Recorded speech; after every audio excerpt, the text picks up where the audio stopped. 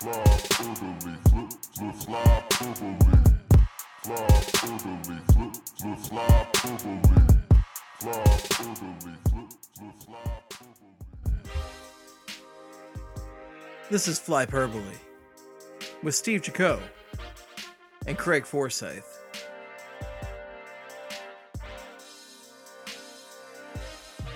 Two guys who know that the NHL's only solution for the Stanley Cup final is to just hold it at Rizzo Rink. It's good enough for the Mites on Ice. It's good enough for the NHL. Come on.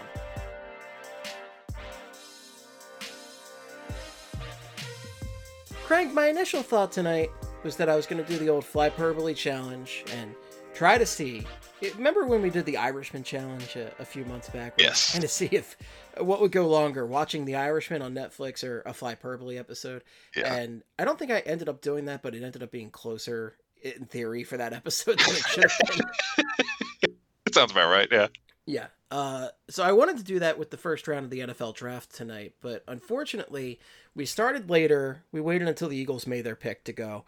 And then on top of that, we had a couple technical issues that we've now smoothed out and we're good to go. But they're at pick 25, but at the same time, you know, I think it's going to be close. It's going to be a photo finish because the NFL is taking their good, sweet time with this draft. Yeah, they're really milking all these picks. And, I mean, it is us. So there's a chance we still may outlast this draft. But I don't know. 6 picks, I think the draft still might beat us out. I don't know. We'll find out. It's going to be a photo finish. That's all I know. It's going to be close. It's going to be close for sure. And the NFL's like, you can tell it's painfully obvious that they know they're the only sports game in town. It's all that's going on, and they know it. They're going to drag this sucker out as much as possible. Get them those juicy ratings. Yeah, I really don't. I mean, this is. I'm watching somewhat live sports on my television, so I'm not going to complain too much because I do. It's nice to see these moving pictures. They're new to me. They're not reruns of old games or episodes of TV shows I've watched a million times. So it's nice. It's nice. That's all I'll say. I'm losing my mind, so it's nice to see some kind of semblance of sports. Yeah. My favorite thing about this has been getting the inside look at everybody's home offices because they can't film in the stadium with everybody present in the same space. So they have cameras in everybody's home office. And like you saw Doug Peterson from the Eagles has this like very fatherly study. Yeah. Like, I'll see you in my study kind of thing. And I think his son was down there, right? Like just like seeing what Dad was doing at work. Yeah. Yeah, I think the Dolphins GM had his kids just hanging out in the office. Like, some of these are great. My favorite one, though, had to be the Giants general manager, Dave Gettleman, who is a moron. But pretty good. Yeah, he's really good at his job, yeah. Really good at his job. And Gettleman, there were a lot of jokes before we saw his setup about, like, him using, like, I think I saw one on Twitter about, like, using an abacus or something. And they went over to Gettleman, and he's sitting in front of this, like, 60-inch TV. He's just got his phone. He doesn't have a computer anywhere to be found. He has another TV, like a 30-inch TV to his right. And, like, he's sitting right in front of the 60-inch TV, though. Like, if you're in the front row at a movie theater, I don't know what the hell's going on here. The setup made zero sense to me. Yeah, but I mean, it feels very Dave Gettleman-esque. It feels like something he would do. Just get super close to a big-ass TV for no reason. Really wants to get into that draft pick analysis. Make sure he's making the right pick. He's going to get closer to the TV. Wrong franchise quarterback. I still feel, again, I don't know any of these names besides the receivers the Eagles were supposed to possibly take. And I think he took the wrong guy, apparently, at 4 is what it sounds like. It sounds like there were a couple other names he should have taken at offensive tackle, and he took the wrong one. So I'm sure that is not right, but we'll find out. Yeah, so you were saying to me pre-show, your favorite thing is these bored families in the room. Like, some of the players are celebrating and really happy, but there's definitely been some people that just look bored out of their mind. There was. I think one of the guys I was watching was. I think the Jags went right before the Eagles, and there was somebody on that guy's couch, who like it looked like she was being dragged to like a family reunion she didn't want to be to, or like some of these guys like brothers are on the couch and they're just like zoned out, like not paying attention to anything, and it's like like family members about to make $1 gajillion. I feel like you should be a little bit excited about that, a little bit of emotion with Just a little everybody in the country watching. Yeah, I don't know. Just the weirdest draft ever, obviously. But still, I feel like It, we should be getting should be a little more hyped. it is like a super weird draft, but again, it is something sports wise, and I think we're all just sitting here trying to figure out how to keep ourselves occupied throughout the day. I mean, I actually am just starting a Wire rewatch. Oh, Which baby. I've only watched through The Wire the one time, so I'm really interested to see how it is second time around. I mean, obviously it's one of the best shows of all time, but knowing what's coming and being able to observe and all that, I'm excited for that. Craig, what are you watching right now? I just recently started watching The Sopranos. I'm about 7 eps in. I'm thinking it's a pretty good TV show. Is I that like it. your first watch through? Oh, well, yeah, of course it is. Yeah. Damn. I still need to, I gotta get through this, and I gotta get through The Wire. I gotta watch TV pretty much during this whole quarantine thing. I gotta catch up on everything. You know this. I'm very excited But, for you to learn the glory that is Polly Walnuts. oh yeah, no, I'm pretty excited too. So, but yeah, it looks pretty good. I think I'll keep watching it. It's got me hooked. I like the story so far, and seems like it's a good TV show. Only gets better too. So that's my hard hitting analysis, just like 7 eps in. Nice. Yeah, that's all I got. That's That's all what you I've got. been doing, and now you ready for this, Steve? We're watching this draft, the NFL draft, and they're doing it virtually or remotely, and I think that was a big topic of discussion this week for the NHL as they were talking about what to do with the draft in June. And speaking of that, I was going to run through all the updates I've seen this week regarding the league and unpausing play and also the draft and everything and yada, yada, yada. So We got updates. we got updates, and that's the majority of the show. So the team is kicking around the idea of keeping the draft in June. Elliot Friedman reports. Elliot Friedman of Sportsnet. Everyone knows him. Some of the issues the league might run into, though, are conditional picks that are usually given out based on the final standings after the postseason. Those are going to have to be decided how they're going to be dealt out if the league is still going, if the postseason has not started yet and this pause is still going on, and then they do actually play, they have to figure out how those picks will be handed out. Playoff teams, this is a big one to me. Playoff teams would be unable to trade away with players they want for picks. So if you had, if you're a bad team that wants to get a contract off the books, teams usually do that at the draft. Or if you want to move up in the draft and you're a team that's in the postseason or was in the postseason before, you can usually trade roster players to move up, whatever. Playoff teams aren't going to be able to trade players that are on their roster because they're still under contract and they're going to play on that team for the rest of the regular season or the postseason. So they would be at a huge disadvantage for this if they don't figure out a way to work around that. I think that's a huge disadvantage for good teams in this draft, if that's an actual thing. Or literally any team in this draft that is trying to make. The draft is one of the biggest days of the year for roster players to be moved. Yeah, and it's as a fan, it's easily the thing I'm looking for the most at the draft is I'm looking for trades. That's my favorite part of the draft. Yeah, and we're watching the NFL draft right now, and most normal people know a good chunk of the guys that are going to go in the first round tonight.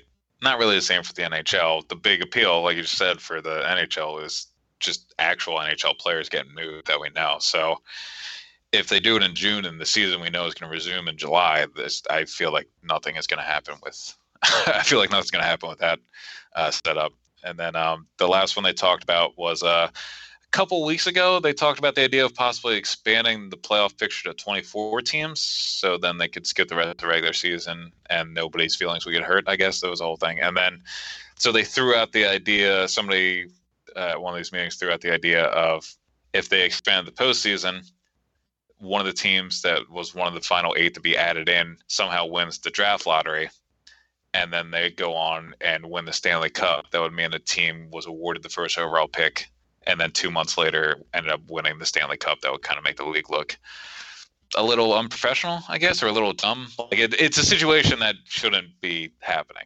ideally.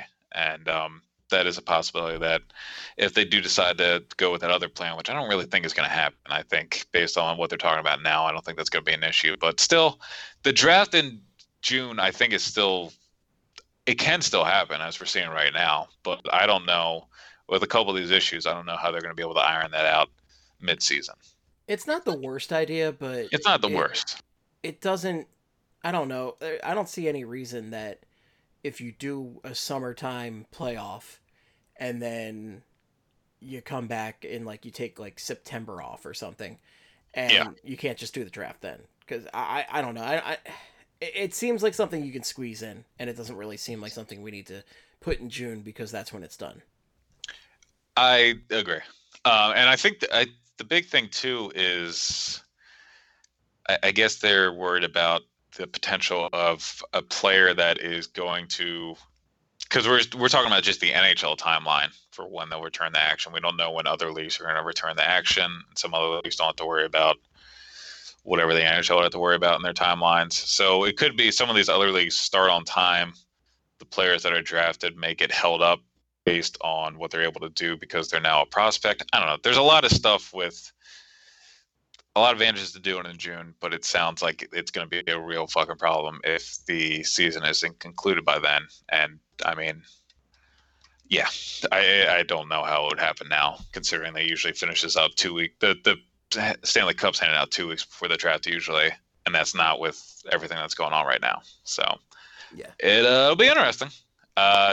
Other updates from the polls. Freeman reported that the neutral site plan that we talked about last week, the idea of teams going to North Dakota to finish out their schedule and different various like remote locations. I think New Hampshire is another one. That's a no-go.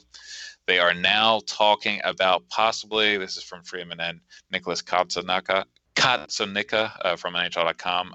They're talking about as many as 4 NHL arenas that would host 3 games each day without fans in one of the scenarios the league is considering to finish the season. So again, a little bit what we were talking about last week too, I think, that they wanted to do in just North Dakota, but now they've expanded to actual NHL cities. And I think it was supposed to be 1 per division would be the ideal setup. And Freeman threw out the locations of Edmonton, Minnesota, and Carolina being 3 of the possible locations. Maybe all of them, maybe more. Bettman said that they might add some more after that. Or it might be more than just 3 locations.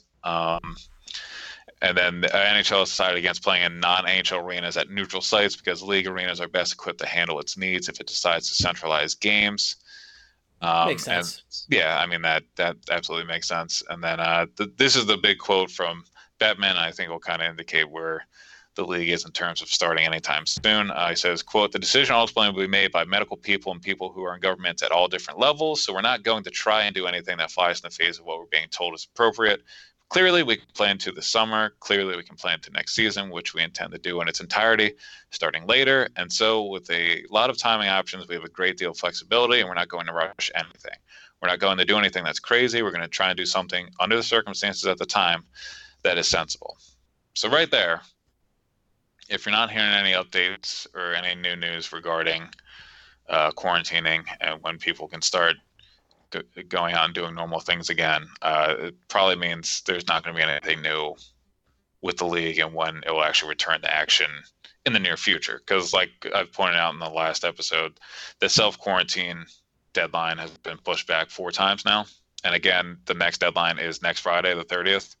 So if you actually think that's going to happen, I mean, have at it. But again, the league should just stop doing the whole deadlines for the self-quarantining. It should just be your self-quarantine for the foreseeable future until we actually figure out what we're going to do. But that's a whole other thing. And it sounds like they're planning on just next season starting later, which, I mean, there's just a lot of stuff in the air right now, obviously. And I thought they didn't want to push back the season at first. They wanted to try and make sure that the 2020-21 season started on time. And now it sounds, I mean, even Bettman in this statement sounded like they're going to be all right with starting a little bit later.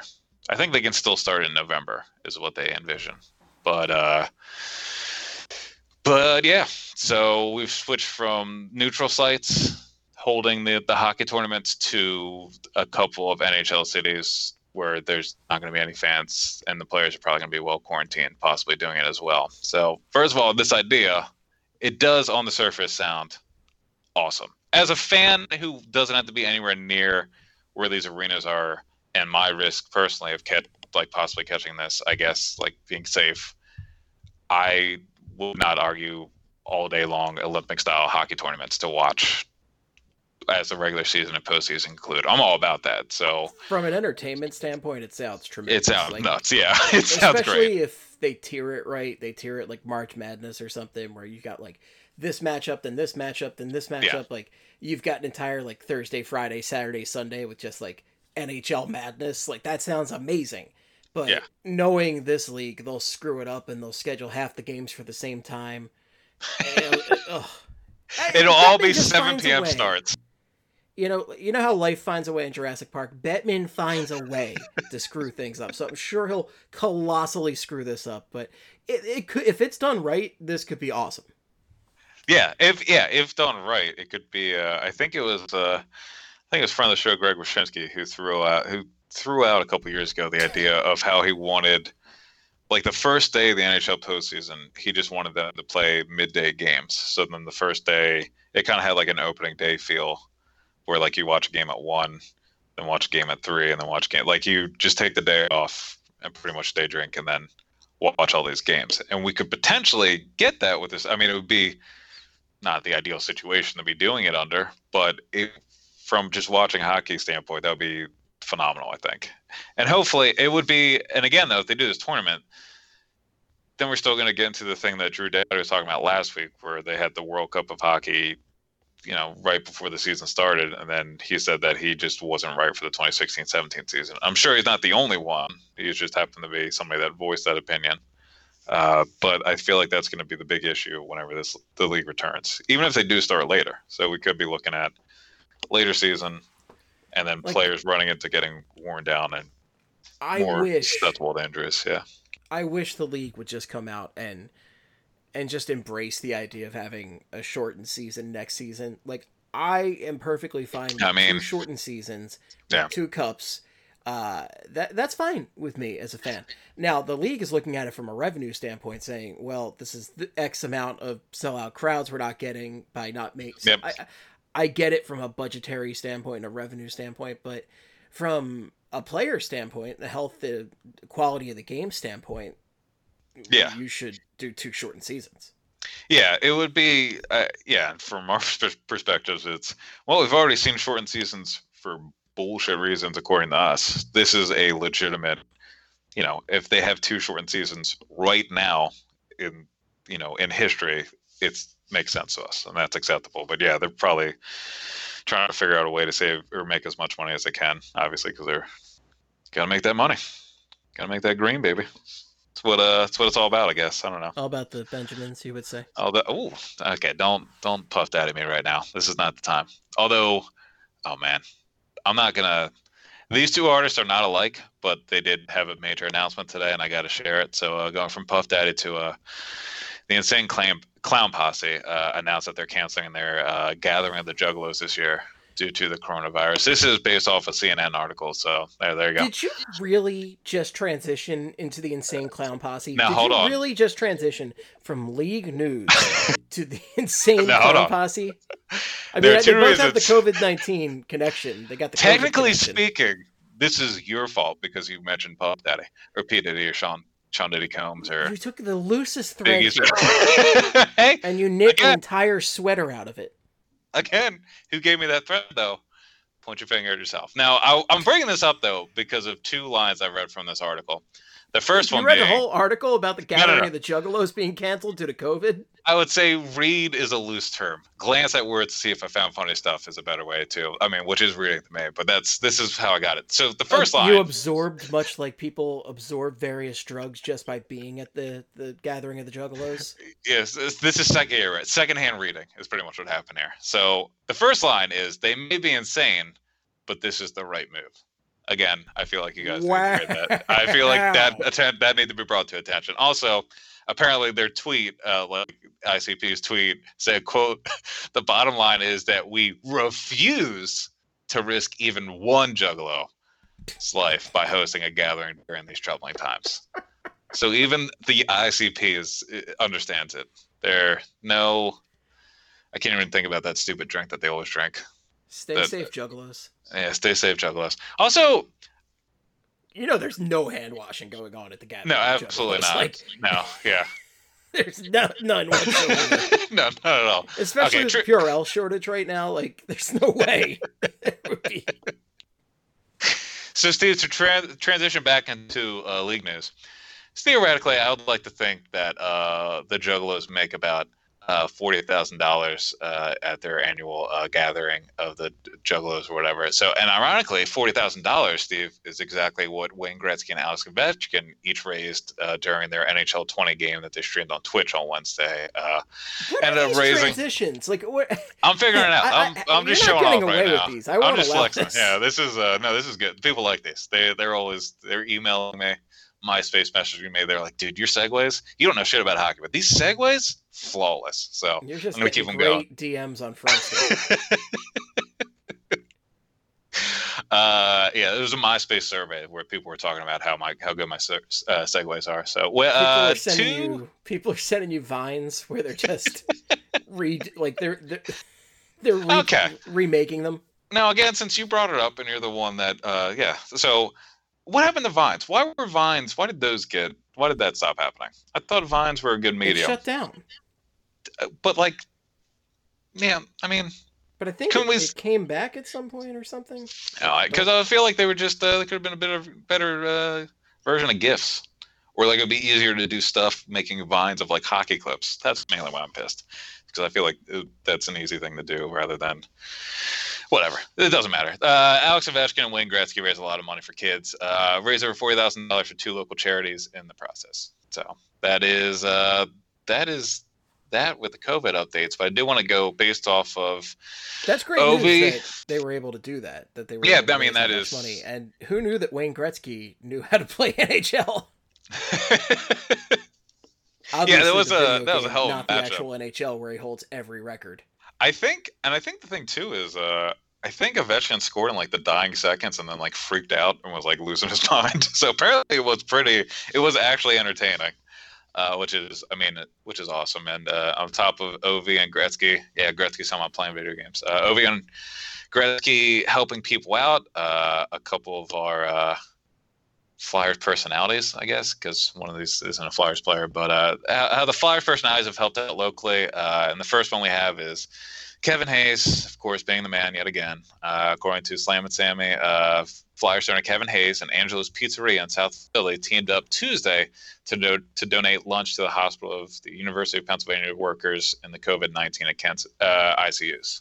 So Kevin Hayes still doing Kevin Hayes stuff and still being the man. This is I'll give let's give a little round of applause to Kevin Hayes. That's great, and cannot put this out there enough. Support. Well, yes. Shut up.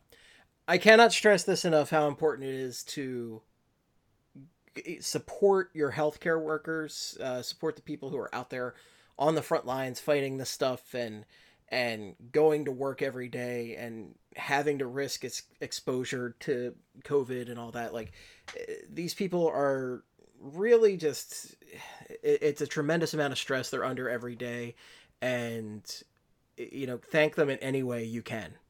Yeah, no, sincerely. They're doing a lot of, I hope, and I know this is a dumb thing to bring up right now or even like talk about, but I hope when everything is back to normal, I hope sports leagues, and I'm sure they will, I'm sure they will dedicate like pregame rituals to kind of honor the people that are doing the work they are right now, like in ICU units and putting their life, ICU and stuff like this, putting their lives on the line every day. So hopefully they'll get some recognition when it's all said and done.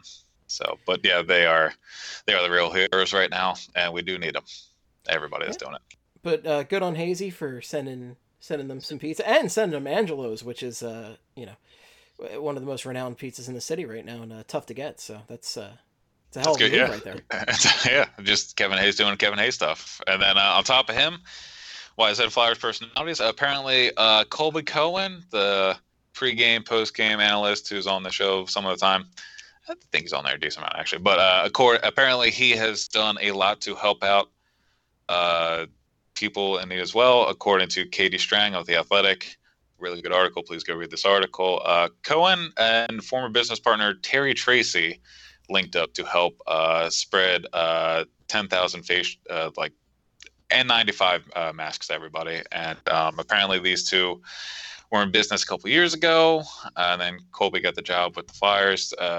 Terry reached out to him and just wanted him to start trying to figure out if there's any way they could do something to help what's going on. And apparently Cohen made a bunch of calls, did a lot of work, and according to Strang, quote, Cohen and Tracy put together a small group of partners who could combat not only the bureaucratic and logistical hurdles of the overseas medical supply chain, but also to navigate the complex geopolitical dynamics. That group, named Cast Suppliers, recently completed its first purchase ever, a shipment of 10,000 surgical-grade FDA-approved N95 respirator masks, perhaps the most coveted item for healthcare workers in the fight to prevent COVID-19 transmission. That shipment arrived in the U.S. last week. So we got Kevin Hayes buying pretty good pizza and a good lunch for those who are out there battling this, and then Colby Cohen also bringing in a ton of supplies. Top of the line, N95 is supposed to be the best type of mask for this, like the face shield that they're talking about, right? Yeah. So he's great on Cohen for stepping up and doing that. Who knew he had such connections? I had no clue. Yeah, I didn't know either. Yeah. Let me tell you, as somebody who works in supply chain and logistics, that is a tricky field to navigate. So apparently good on you, because that it's a pain in the ass. Yeah, and Strang was talking about how he was reaching out to other former business associates and was making sure that everything he was going to do was legitimate, because part of the reason why he stopped working at his old company was he ran into an issue where like he bought shirts and the logos fell off, and he was like, I can't have that type of situation happen right now. So he spent all this time doing all the hours of research to make sure everything he was getting was legitimate. Had to learn how to create a website to help get these masks out to people. So he did work with that. And yeah, apparently Colby Cohen's been doing useful stuff while we're all at home quarantined and, living differently. So it's nice to see some Flyers out there fighting the good fight. I'm happy, again. And speaking of making websites, Craig, do you know how easy to make a website it is on Squarespace? They're not a sponsor. Yeah, that's right. Get in there. I forgot. They are not a sponsor of ours. They told us, get lost, losers. Watch, the ad break I insert is going to be for Squarespace, and I'm going to get yelled at by Fox. I was going to say, we should be getting a Squarespace and Casper here pretty soon. But I feel like we've been kicking the can long enough. I'm telling you, Casper, if you're listening, Squarespace, if you're listening, I will do personalized reads for you guys, and I need a fucking charm in there. We'll just talk about how much donkey sauce you can get in a Casper mattress.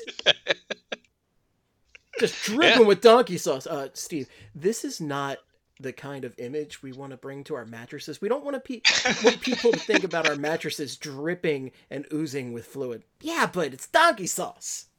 Yeah, if there's one fluid you want it to be, decked out in, it's donkey sauce. And I think they'll understand that. They're good people. They know about Guy Fieri.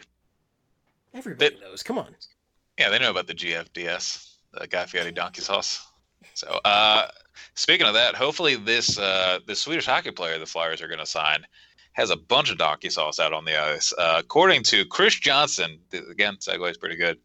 Hit me up on those emails. Chris Johnson of Sportsnet says that the Flyers are going to be signing Linus Sandin. I'm assuming it's Linus and not Linus, because we got yelled at for always saying Linus Hogberg.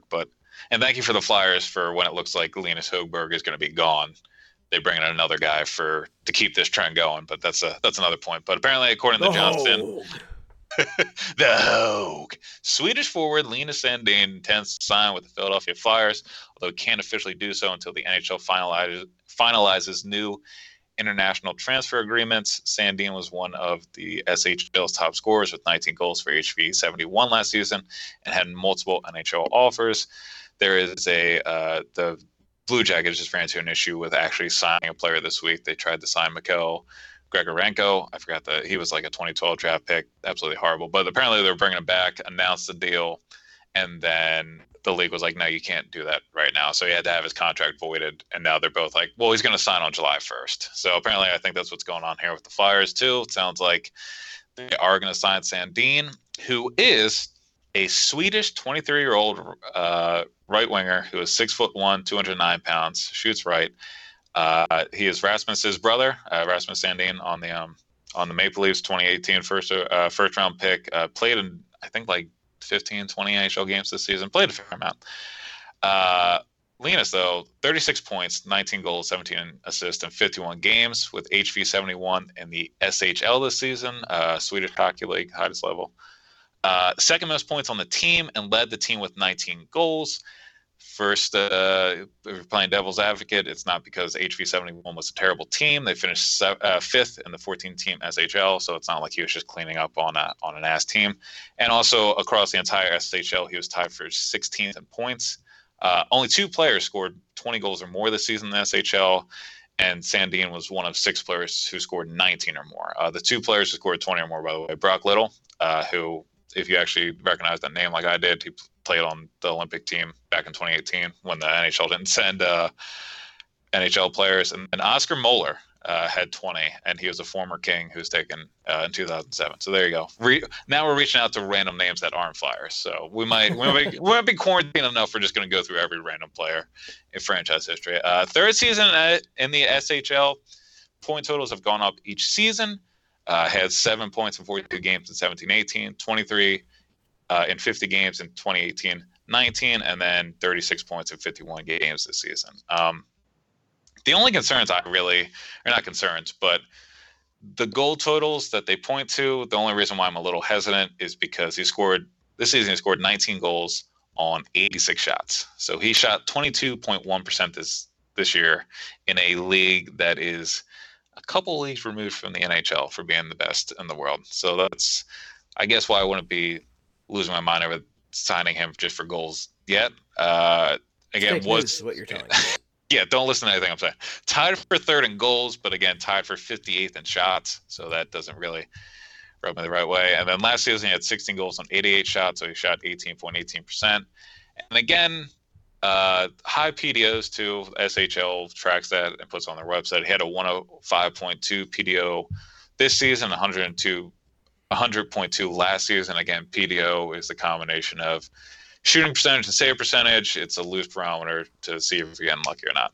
So pretty much 105.2. That season is going to happen again for him. He got pretty lucky this year, but he is also not getting a ton of ice time. He is getting the 5th and 6th most average ice times among the forwards on his team. HV 71 this year and Rogel last year.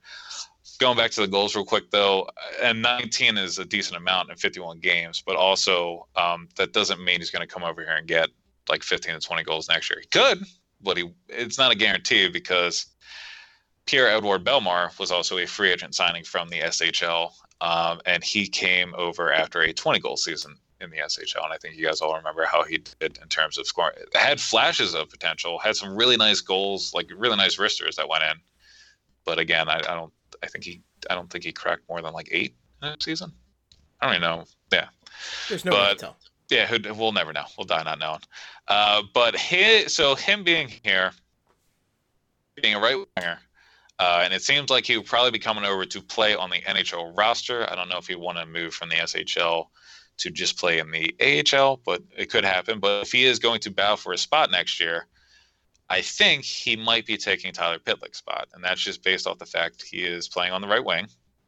If you look at the forward core, only Pitlick, Nate Thompson, and Derek Grant are coming off the books next season. NAK is an RFA.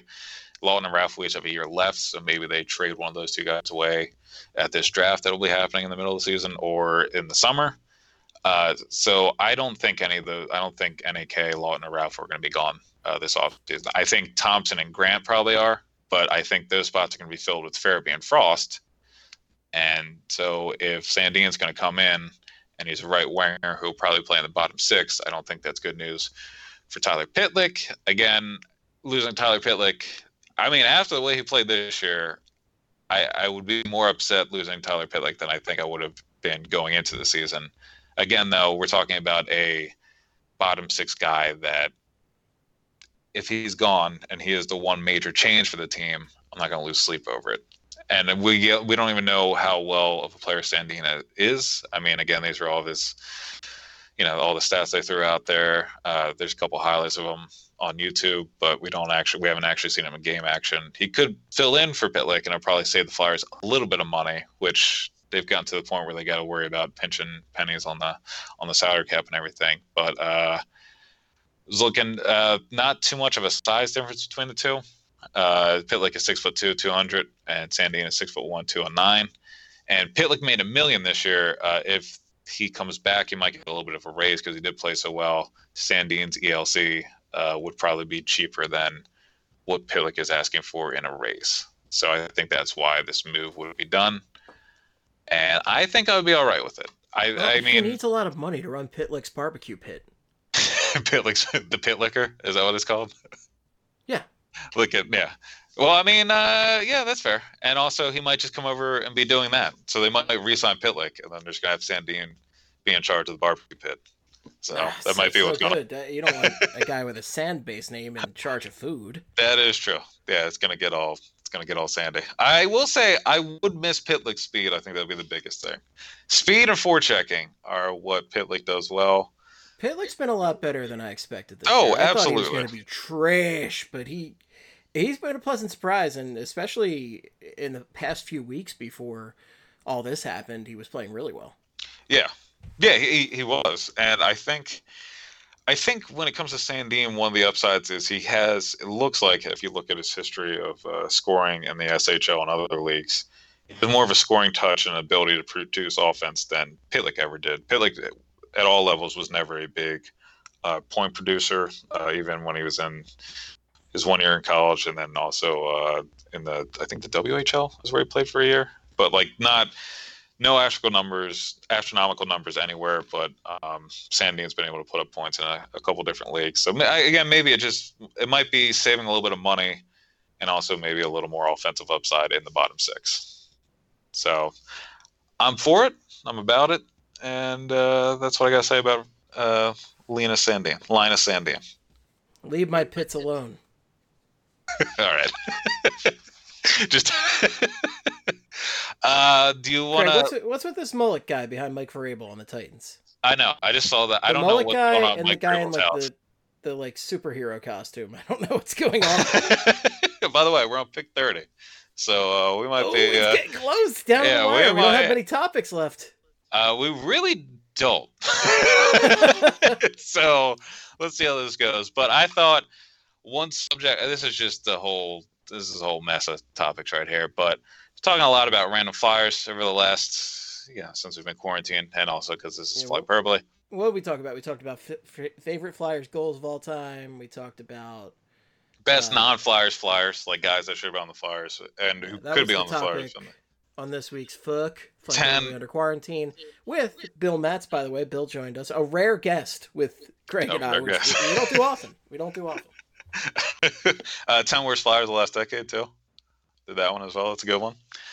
But so we've been talking about random ass dudes, and friend of the show, listener to the show, Drewski at Drewski0806, felt like we were leaving out some names. For me, this is just a little bit. These guys were just a little bit before my time. So he said, obviously showing my age, but feels like Terry Karkner and Kevin Haller are lacking on the mentions. Those are pretty random fly guys. They are. I know very minimal about each. Obviously, I mean, see if you're looking at the outline, I don't know these fucking stats from beforehand. But what I knew about Karkner was he was just big, and it sounded like he was just like a big, mean dude. And I remember apparently his third cousin, Matt Karkner, playing on the Islanders and Sens, and he was pretty much the same thing. He was big, slow, and just would punch people in the face. Karkner, in July of 1988, was traded to Philadelphia for D-man Greg Smith. We all remember Greg Smith. And third-round pick in 1989. He scored 132 points and had 867 PIMs. In 376 games. 867 penalty minutes in 376 NHL games is something with the Flyers from 88-89 to 92-93. Yeah, that's a spicy meatball right there. And then 230 points in 1,588 PIMs in 858 games over 13 seasons with the Flyers, Nordiques, Rangers, Panthers, and Red Wings. Steve, do you remember anything about this guy? Again, like you, a little before my time. Great name, Terry Karkner. Yeah, that's a good. Yeah. It feels like a name you would make up for a shutdown, physical defenseman. It fits him well. Kevin Haller. The only thing I knew about him was he scored. I know he scored an overtime goal for the Flyers in the playoffs, And then I found out it was scored 25 seconds into overtime of Game 2 of the Flyers' 1995 Eastern Conference semifinals against the Rangers, which ended up being the Flyers' most recent sweep. So again, 1995 Eastern Conference semifinals, Flyers' most recent sweep, and Kevin Haller had a hand in it. Apparently, I Kevin definitely Haller, have hockey cards for both these guys somewhere in my like, no lie. Yeah, there probably is. Yes, somewhere back in Maryland, in my mom's house in the garage, there's probably these guys somewhere in my hockey cards too. Yeah, because these are some good names. These are some pretty good hockey names here. June of 1994, though, he was traded to the Flyers for Yves Racine. I think that's how you say that name. I've seen that name a bunch. I've never actually heard it pronounced. And then left the Flyers because he was part of the Paul Coffey trade. December of 1996, Coffey and a third-round pick from the Whalers in 1997. You think that's easy? Yeah, it's easy Racine. Yeah, easy Racine. Yeah. He was just on Kanye's last album. Yeah. Exactly. Paul Coffey and Hartford's third-round pick in the 1997 draft came to the Flyers in exchange for Haller, a first-round pick in 1997. The Flyers' first-round pick in 1997. That became Scott Hannon, a longtime defenseman for the Sharks, and then seventh in 1997. Haller had 29 points. Seven of which were goals in 132 games for the Flyers from 1994-95 to 1996-97. And that doesn't include his overtime winner. Also had 138 points in 642 games over 13 seasons with the Flyers, Sabres, Canadiens, Ducks, Islanders, Whalers, and Hurricanes. So there you go, Drew. There's some old-ass Flyers that we didn't call out because they're a little bit before our time. No, good names, though. Good names. Yeah, for sure. no, good names. No, yeah. Because I know if there is a feature, I'll continue until we get hockey back. If you would like a random Flyer that you adore, shout it out that we don't usually talk about, please add us on Twitter. It's Sports Are Bad and Hyperbole. For the love of God, do that. So we'll have something else to talk about. So do that. And then we talked about, like we just alluded to, Steve and I with Bill went over former and current NHL players that have never played a game for the Flyers, but really feels like they should have. So I said I was going with most Flyerish non-Flyers, Flyers that never were, shit like that. So we did pretty well. And then one name that I know we all forgot, and people automatically tweeted at us, Jarome Iginla. I thought about him the day before we recorded. Apparently, you had him on your list, and so did Bill. So he was somebody that I almost last minute added him to my list because I was actively looking through like older NHL rosters like right before we recorded and while we were recording, and Iginla was a guy I looked at and I came very close to mentioning him right there and then. And yeah, I wish I had because I do think he was a Flyerish non-Flyer, and I'm shocked they didn't get him in like his last two seasons. To be terrible, like Adam Oates-esque performance. Considering Holmgren, that was the phase when Holmgren had already made the big trade and started looking like he was losing his mind in the GM seat, was when I believe Iginla got traded to the Penguins in 2013. So that would have been so Holmgren definitely could have just added Iginla for fun, but I think Jarome Iginla is the best example of this exercise, but he's a player that never played for the Flyers, and it's only all positive reasoning behind why it feels like he should have been on the Flyers, if that makes sense. Like, how we were talking about everybody else was either a little dirty, a little cheap, physical, would beat the shell of guys, or they're like all these. Yeah, Iginla is just somebody, solid two-way player, wasn't afraid to drop the gloves, great leader, great goal scorer, like everything that could have been. That has a Flyers label to it. It was all positive when it came to Iginla, nothing negative. Not the same for another really good name that a friend of the show, Justin Kent, threw out there. And I'm going to read his tweet because I like the slur that he called us. How can you nerds forget the greatest non-Flyer? And then he used 6 periods in his ellipses. So there you go, Kurt. Kurt will love that. I mean, it's great that he number one called us nerds, which I always appreciate. Yeah. I really do. I love I do too. Yeah, nerds. Nerds and dorks. Yeah, go ahead. Fire away all day. But Steve Ott, I can see. I mean, he should have been somebody that came to my mind immediately when we were doing this exercise. Steve Ott is just another version of Ronaldo, pretty much. Mr. Brag about his face-offs. Yeah, I was gonna say, and he even had that clip with fucking 24/7 where he was trying to get into it with Laviolette, and the yelling at Drew. Like that was a name we should have. I'm upset we didn't think of Steve Ott, but Steve Ott is a really good answer. Also, just I can't stand his face. Just a lot of stuff with Steve Ott. Did a lot of stupid shit. The narrative was bigger for him than his actual ability to produce on the ice. A lot of things just surrounded why Steve Ott would have made sense as a former Flyer. So we brought up John Kalinsky last week because he was part of the Pavel Kabina trade. Yes, the infamous John Kalinsky, yes. Not and infamous, I think we'll miss a golden opportunity because we mentioned The Office about 30 times an episode. John Kalinsky and John Krasinski. We missed the perfect reference to that, and I thought that I want a compilation of when John Kalinsky was on the team and bad things happened, and he was actually on the team, like on the ice, for just a compilation of the camera cutting at his face, and he just gives like an awkward smirk. And that's what that is the. So I thought of that terrible joke last week right after the episode ended, and I wrote it down and I saved it for the. So was it good? Is what I'm asking. Was that a good joke? Was it worth? It would have been good. It would have been good. 6.5 days of waiting. Okay. I mean, you could have called him Big Tuna also, and that would have been good. Oh god, yeah. Big Tuna. You know, retroactively, all the John Kalinsky jokes are there for us to make now. So I guess we'll have to sit down and iron those out one time. Another interesting point, and because we got nothing, our listener of the show, Orange Nation, at Orange Nation, I don't know why I named himself that, pointed out that Ivan Provorov and Matt Carl have almost identical stats, so playing the same number of games for the Flyers. Carl had 137 points, 15 goals, 122 assists, and 308 games for the Flyers. Provorov has 133 points, 43 goals, 90 assists, and 315 games. So Carl, a couple more points, playing a couple less games, and I can't think of a better situation where the numbers are just misleading.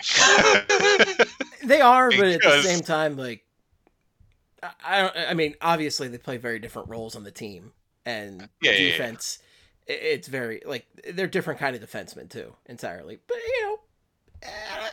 I some people think this is like the worst thing. I don't know if that's the worst thing. No, I don't. No. Yeah. I'm not taking this. This is more like this is irony to me. This isn't like we got to start worrying about Provorov. This got me into looking into why it happened. And I think a lot of it is just, we got to remember Matt Carl played on some pretty damn good teams. And I went back and I was looking at his line mates from 2009, 2010 season to his last season here. The most amount of ice time, the three defensive partners were Pronger, he played with the most, Andre Mazaris was second, and Coburn was third. Do you remember Provorov's whole rookie season when he was saddled with Andrew fucking McDonald?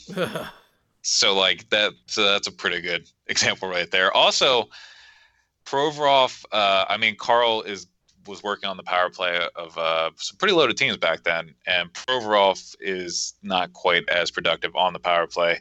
Carl had 10 even strength goals and 36 power play points. Provorov has 34 even strength goals, 28 power play points. And then, that's all I gotta say. We can talk about the Matt Carl trade too. He was traded back in November of 2008 with the 3rd round pick. In 2009, which turned out to be Simone Burleson, he's not worth it. You don't need to go look him up. For Steve Eminger, Steve Downey, and a 2009 4th, which became Alex Hutchings. So there you go, another random little tidbit. The only thing, where do you land on Matt Carl? I didn't really hate Matt Carl. I was just fine with Matt Carl. I always thought he was good. I thought he got a bad rap, and I will say he drove some people fucking insane. Yes. So that's the thing, is he had plays that would just drive me nuts. And I remember one of them, it may have been his last driving insane play in Philly. It was a game late in March against the Lightning, ironically. Flyers are down 3-2 in the 3rd, and he went behind the net. I put a link in the outline, Steven. I'll try and tweet this out tomorrow. But he went behind the net, and nobody's around him. Flung out to the right corner with the puck, and then came back behind Briz and the net with nobody around him, and just kind of fumbled it out into the slot. and then a Bolt picked it up and just dunked it on Brizkov because he wasn't paying attention, because who would have thought an NHL defenseman was going to lose the puck there? So I was at that game, and that feels like a play that a lot, like those types of plays probably stick out in people's minds when they think of Matt Carle, instead of him being a fine puck-moving defenseman that, maybe was always the second best defenseman on his pairing, but usually got the job done. Wasn't too physical, but I thought was fine. Yeah, definitely. So that's where I stood on that, Carl. I agree with that assessment, and I think there's certain guys that, for whatever reason, their worst plays are what stick with people, and he was one of those guys. Yeah, and I think that's the problem that a lot of defensemen run into Philly, or with a lot of Philly defensemen run into with fans, is if they aren't going to throw big bone crunching hits and they don't light the lamp a lot, it's going to be hard to make plays that kind of like implement or that fans kind of glom to and know that they're really a good defenseman, I guess, if that makes sense. No, this is one of the things we discussed with Bill earlier this week, where there's certain guys that just aren't. I think it was when we talked about Letang, and if he would have been a popular flyer, and it would have been, and I kind of argued it would have been like Kimmo Timonen. That's in the alternate universe where Chris Letang's a flyer, which is a weird universe for sure. But the thing is, like, Kimmo Timonen had his haters, and Kimmo Timonen was one of the best Flyers defensemen I can remember. And some people thought he was terrible because they didn't notice him doing anything in particular. And a lot of defensemen, especially in Philadelphia, really have to toe the line between not being noticed, where I frankly think if I'm not noticing a defenseman, they're doing a great job for the most part. Yeah, that's usually the old rule. Yeah, I agree with that, yeah. But I mean, Carl's one of those guys that when he fucked up, it was big and it was loud, and there was not much you could really do about it. Yeah, that's the whole thing. Was just like usually inexcusable errors, and then he wasn't canceling that out with like a bone-crunching hit or like talking shit after whistle. It was just kind of, he fucked up there, he'll score a goal in like 4 games. Or he didn't even have like the Shane Gostisbehere slap shot, where it's like, at least when like Ghost is exciting, he's super exciting, and you can forgive those errors when his offense is showing. Like Matt Carle would have a lot of assists, and then that gaff. Yeah, so that he would be helpful to Chris Pronger on their pairing. Woohoo! Like he was basically like Pronger's assistant, essentially. Yeah. Assistant to the Chris Pronger. Shit. Yeah. So that's that's Matt Carle and Ivan Provorov. That was that comparison. So I'm not freaking out about it. I would take Ivan Provorov every day, and I don't think we should try and make that anything bigger than it. But it is something funny that Orange Nation picked up on. So I like that a lot. One other minor hockey thing I want to talk about, besides maybe the greatest thing we're ever going to talk about on this podcast. I don't want to build it up too much. I don't know if you've read the rest of that article, Steve. I am excited. Yeah, it's pretty good. I don't know what it is, but I'm excited. According to the Athletics, Corey Masisak, I hope I'm saying that right too. The Devils. Did you say massive? Never mind. Oh no! Don't make. I don't. Yeah. I know where you're going with that. The pointed out that the Devils' search for a head coach has begun, despite Tom. Good time. Yeah, I was going to say right now, and also even before the quarantine situation, the Devils were in a weird position because not only is Alain Nasreddine an interim head coach, their GM Tom Fitzgerald is also an interim GM. So in theory, you'd want to find the GM first, I think, before you find the coach, considering the GM always gets one coach is usually the old routine. The GM gets hired. Everybody gets one. Everybody gets one. Yeah, the old Spider-Man rule applies to, right? That was Spider-Man, right? I think so. Okay. You think so?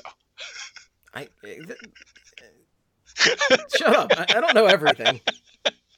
I'm sorry. I thought that was, never mind. But so apparently the Devils, it's not guaranteed that Nasreddine is the guy, and apparently they've been talking to Gerard Gallant, according to Masisak, and also points out how Bruce Boudreau, Peter Laviolette, and Mike Babcock have recently become available. I threw that out there when we talked about Laviolette. Fuck right off if they get Gerard Gallant out of this. That's why I'm talking about now, because I don't want Gallant's one of the names I'm actually worried about, because the way it ended in Florida, I think that was just a weird management team at the time. It was very analytics based, and then there was a rift between part of like the front office there that wanted to delve deeper in the analytics, and part of it that wanted to hold further back. And then Gallant just kind of got caught in the middle of that. And you remember him getting fired and then give him a cab. He had to get a cab back to the hotel and all that kind of shit. So Oh, you don't forget that. yeah. So I think he was just the Panthers were just a mess then. And then I don't know,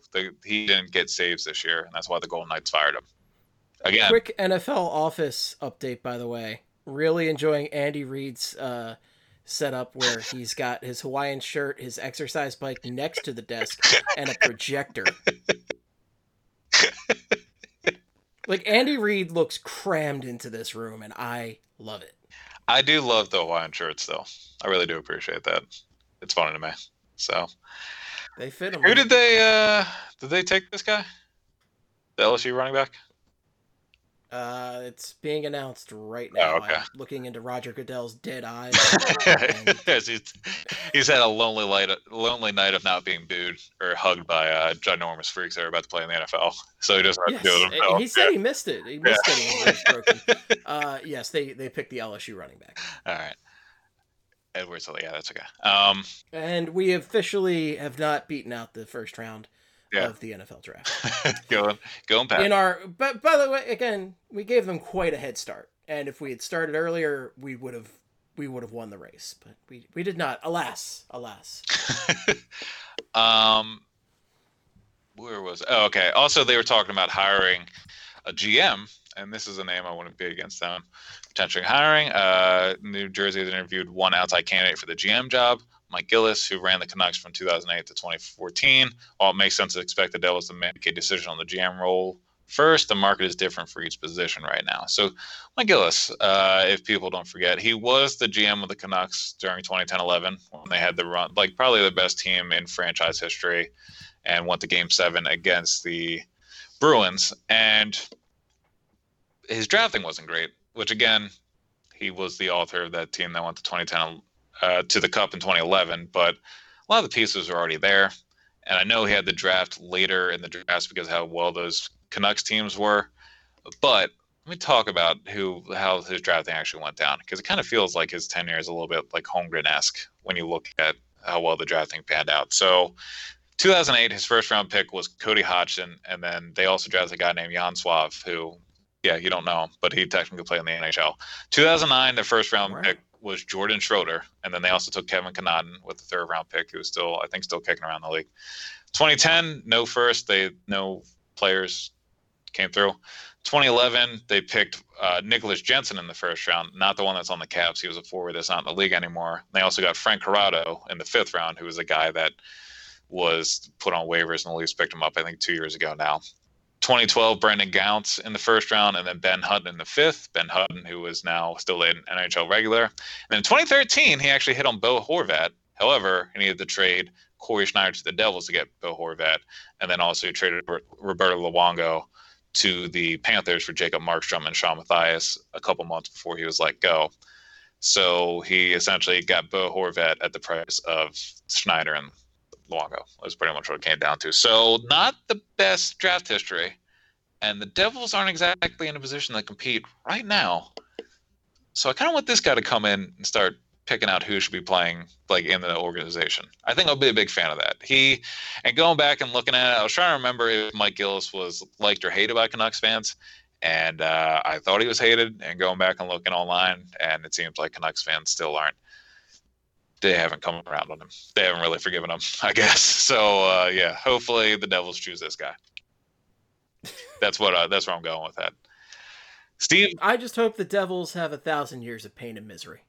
Yeah, no, I do too. And I'm gonna be honest, sounds pretty good right now. Sounds like they might hire a coach for a GM, which is always a strong move. It's a good idea. Steve, do you want to do this next topic? I guess so. Because I was literally just going to read. I'm just looking at it now, so. I was going to read the article. The article was 4 paragraphs, and I was trying to pick out what I wanted to talk about, but god damn, it is all, yeah. I'm excited. Now that I know what it is, I am super pumped. All right. So do you want me to do a dramatic reading of this? Is that what's going on here? If you feel the need to do dramatic, yeah, sure. Whatever fits. I think so. So the headline on this article that Craig has linked to, and did Ian supply this? Of one course, to us? Ian did. Yeah, Ian. Friend of the show. Yeah, Ian sent Craig's this to brother. me.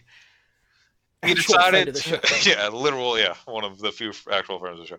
He decided to send this in at about 9:19, like right before we decided to get on here. So if it did not Hot come off through the tonight, goddamn presses. it was gonna be pushed back to like next week. But I'm glad he got it in under the wire this episode, and then we can. It's just a phenomenal little tidbit. So yeah, Steve, go ahead whenever you are ready. The headline is Eddie Van Halen once put a gun to Fred Durst's head, according to new book. Boom! That is that's a drop right there. That's a big news bomb. That's a Woj bomb. The picture with it is Eddie Van Halen looking mischievously at the camera as he vapes, which is a whole other topic. I got this. And this is on Yeah. this is on Stereo Gum.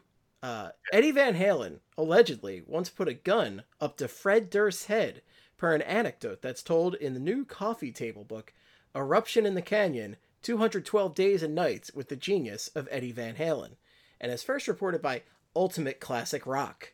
The book was made by Andrew Bennett, who spent a few years in the mid-2000s filming Van Halen in their studio. The account begins when Van Halen and Durst were introduced at a party shortly after guitarist Wes Borland left Limp Bizkit.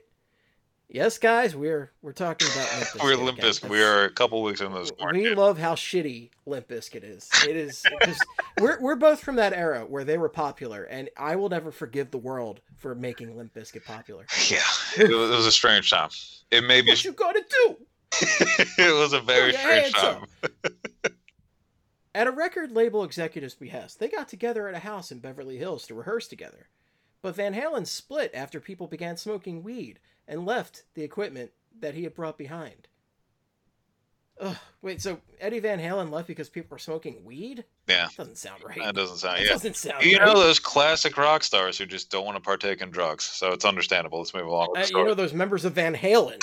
Yeah, noted. Maybe he was sober Yeah. at the time. I'm not Yeah, sure. who knows, But, yeah. the next day, Van Halen tried to get his gear back from Durst, and after not hearing from him for a day, apparently showed up to the Beverly Hills house in an assault vehicle that, per Bennett, had a shine gun mount on the back and is not legal. So that's insane. Wow. Eddie drove that assault vehicle through LA into Beverly Hills and then parked and left it running on the front lawn of the house Limp Bizkit was rehearsing in, Bennett wrote.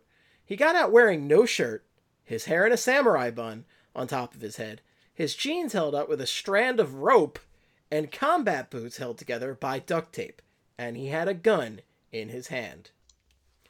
That asshole answered the door, Bennett said. Van Halen said. I put my gun to that stupid fucking red hat of his, and I'm glad Durst was wearing the stupid fucking red Yankees hat at the time. And I said, where's my shit, motherfucker? That fucking guy just turned to one of his employees and starts yelling at him to grab my shit. Eddie Van Halen stood on the front lawn of a residential home in Beverly Hills in broad daylight, smoking a cigarette while holding a gun on Fred Durst as he went back and forth from the house to the assault vehicle, lugging amps and guitars.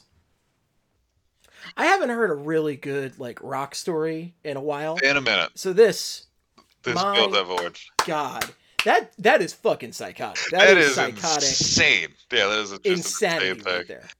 Yeah. Yeah. And the fact that it happened to Fred Durst, which is just who directed the greatest movie of all time with John Travolta, produced one of the greatest albums of all time. What was it? Chocolate Starfish and Chocolate Starfish and the hot dog flavored water. Yeah, what a great album title. yes, it was great. What a man. Okay, Craig, I'm going to give you the opportunity. I will read the last paragraph one more time in the voice of your choosing. My choosing. I mean, I guess we're gonna go with Doc, don't we? All That'll right. be the choice, yeah, for this podcast, yeah. That asshole answered the door. I put my gun to the stupid fucking red hat of his, and I said, where's my shit, motherfucker? That fucking guy just turned to one of his employees and starts yelling at him to grab my shit. Oh my god. I can't even read the rest. That was all worth it. I just like picturing that crazy ass vehicle going up the Durst house, and then just Emmett going, "Then drive."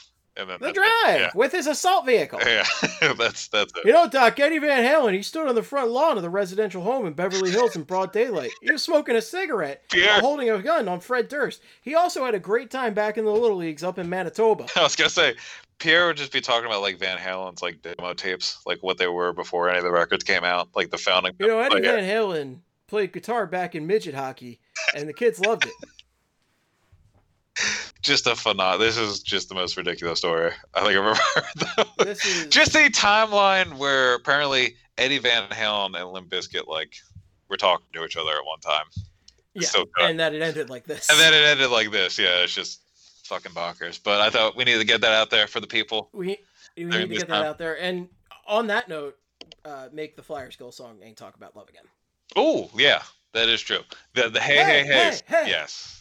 That one, I'm fine with that one. That's the one I want, and also if they do bring back Pearl Him. Oh yeah.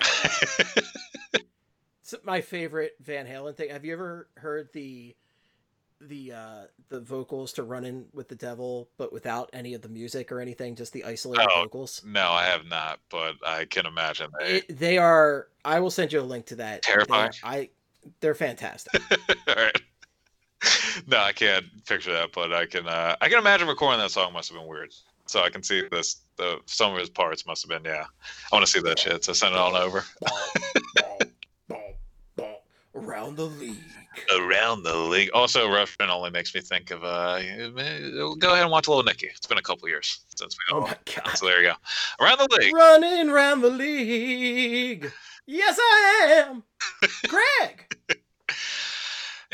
He won't be running. Well, I can't work a segue. Anyway, Dustin Buffalo and the Jets have agreed to mutually terminate his contract. He's not running anyway. He skates when he plays. He becomes a free agent. 35-year-old defenseman did not play a game this season and played in 42 games last season. The Blue Jackets have locked up their goaltending tandem for the next 2 years. Joonas Korpisalo is here for 2 more years with the cap at $2.8 million. And Elvis Merzlikins is here for 2 more years, cap hit of $4 million. Both locked Welcome up through the working week, Joonas and Elvis. Both locked up through 2021, 22, and then also Allison will be happy. Going back to Grigorenko, like I said before, apparently he is going to sign a 1-year, $1.2 million deal with the Blue Jackets on July 1st. Kekalainen has come out and pretty much had said with a lot of confidence. It sounds like they're still going to sign him. Again, the deal on Monday got voided because apparently the contract was, quote, a misunderstanding with regards to the filing window, end quote. I believe that is what applies to Sandin too, so that's why he isn't with the Flyers yet. Winger Mackenzie McEachran stays in St. Louis for 2 more years, $900K cap hit. Nicholas Roy staying with the Golden Knights for 2 more years, $750K cap hit a season. And then last but not least, the NWHL is adding a team in Toronto for the 2020-2021 season. League will be up to 6 teams. Toronto, who does not yet have a name, the Boston Pride, the Buffalo Buttes, the Connecticut Whale, the Metropolitan Riveters, and the Minnesota Whitecaps. So that Buffalo Buttes name, that's a thing of wonder right there. It works on a lot that because Butte is I love it. Yeah, I like to. Their jerseys are pretty. Going with a baby blue, it's a pretty decent jersey too. So that is the Philadelphia Pile Drivers right now. What's this now? Give me the Philadelphia Pile Drivers. Yeah, I was gonna say I don't know why. I mean, I feel like Philly would absolutely eat an NWHL team up. Like with our website, we wouldn't be all over the NWHL. Well, how's that not happened yet? Yeah, but, yeah, we'd be all over it. Yeah, that's around the league. That's all I got. And yeah, go ahead. Let's wrap this shit up. Oh wow. Well, guys, that has been another quarantine podcast from us. Not Flyperbole Under Quarantine, our show that we do early in the week where we focus on 1 or 2 topics. Another plug for a show. Yeah, we did not fuck tonight. And, no fucking tonight. Yeah, no, just fucking around, I'm sorry. We did one earlier this week, though. It was really nice to have Bill on. Great guest, and had some good discussion. And we might be doing a follow-up to that one very soon. So keep an eye out for that. Keep an eye out for that, but... you can follow Craig on Twitter. That's the best place to give us any kind of feedback or whatever. Craig is Sports Are Bad. Yep, follow me on Twitter and don't follow me in real life. I had that article come out. No earlier this stalking, week. please. Yeah, no stalking. Just keep. Well, you got to keep your distance right now. Yeah, social distance. Yeah, so stalk me when everything's starting to go back to normalcy. But I had the article Stalking about through binoculars. Thank you. the article about the Flyers almost messing up a 3-0 series lead, but then winning that game, and what the alternate timelines could have been for the Flyers and Islanders. And tomorrow now I'm just going to write it. I'm going to do a write up on Sandin and see if I can find more highlights or a little bit more of a scouting report on them and have that up on the website. I still do have the luckiest and unluckiest shooters coming up. That'll probably be out on Monday or Tuesday now. So that's what I got. That's what I got working. Oh, wow. All right, you can reach me at Estebomb or Flyperbole, but make it Flyperbole for all of your hockey needs. Be sure to follow BSH Radio and Broad Street Hockey as well. Be sure to rate, subscribe, listen, all of that great stuff on whatever podcast service you like. And that is that, folks. But thank you so much for sticking with us right now. I know there is no hockey news to talk about, basically, but we're out here podcasting, and we are doing it because people listen and people enjoy the show. So we really appreciate everything, folks. I, too, enjoy the show. I just want to say that. I, too, enjoy Flyperbole. I don't know how Steve feels about it, but... I listen to every episode. I've listened to every episode multiple times, so I better like it. That's all we got, folks. Thanks so much for listening. And until next time, in the words of the great Gene Hart, good night and good hockey. Wash your hands. Wash your hands.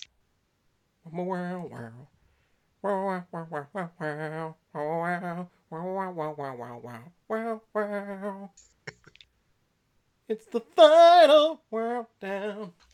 Wow. Flyperbole, flip, Flyperbole. Flyperbole, flip, Flyperbole. Hello, everybody. This is Flyperbole. It is a podcast about hockey, mostly the Flyers, but also other hockey things, like other hockey teams that play the sport of hockey. Steve, but not Steve Hartnell, and Craig, but not Craig Berube. No, this isn't all those hockey guys. These are the guys who watch the hockey sport. Yeah! Flyperbole, flip, Flyperbole. Flyperbole.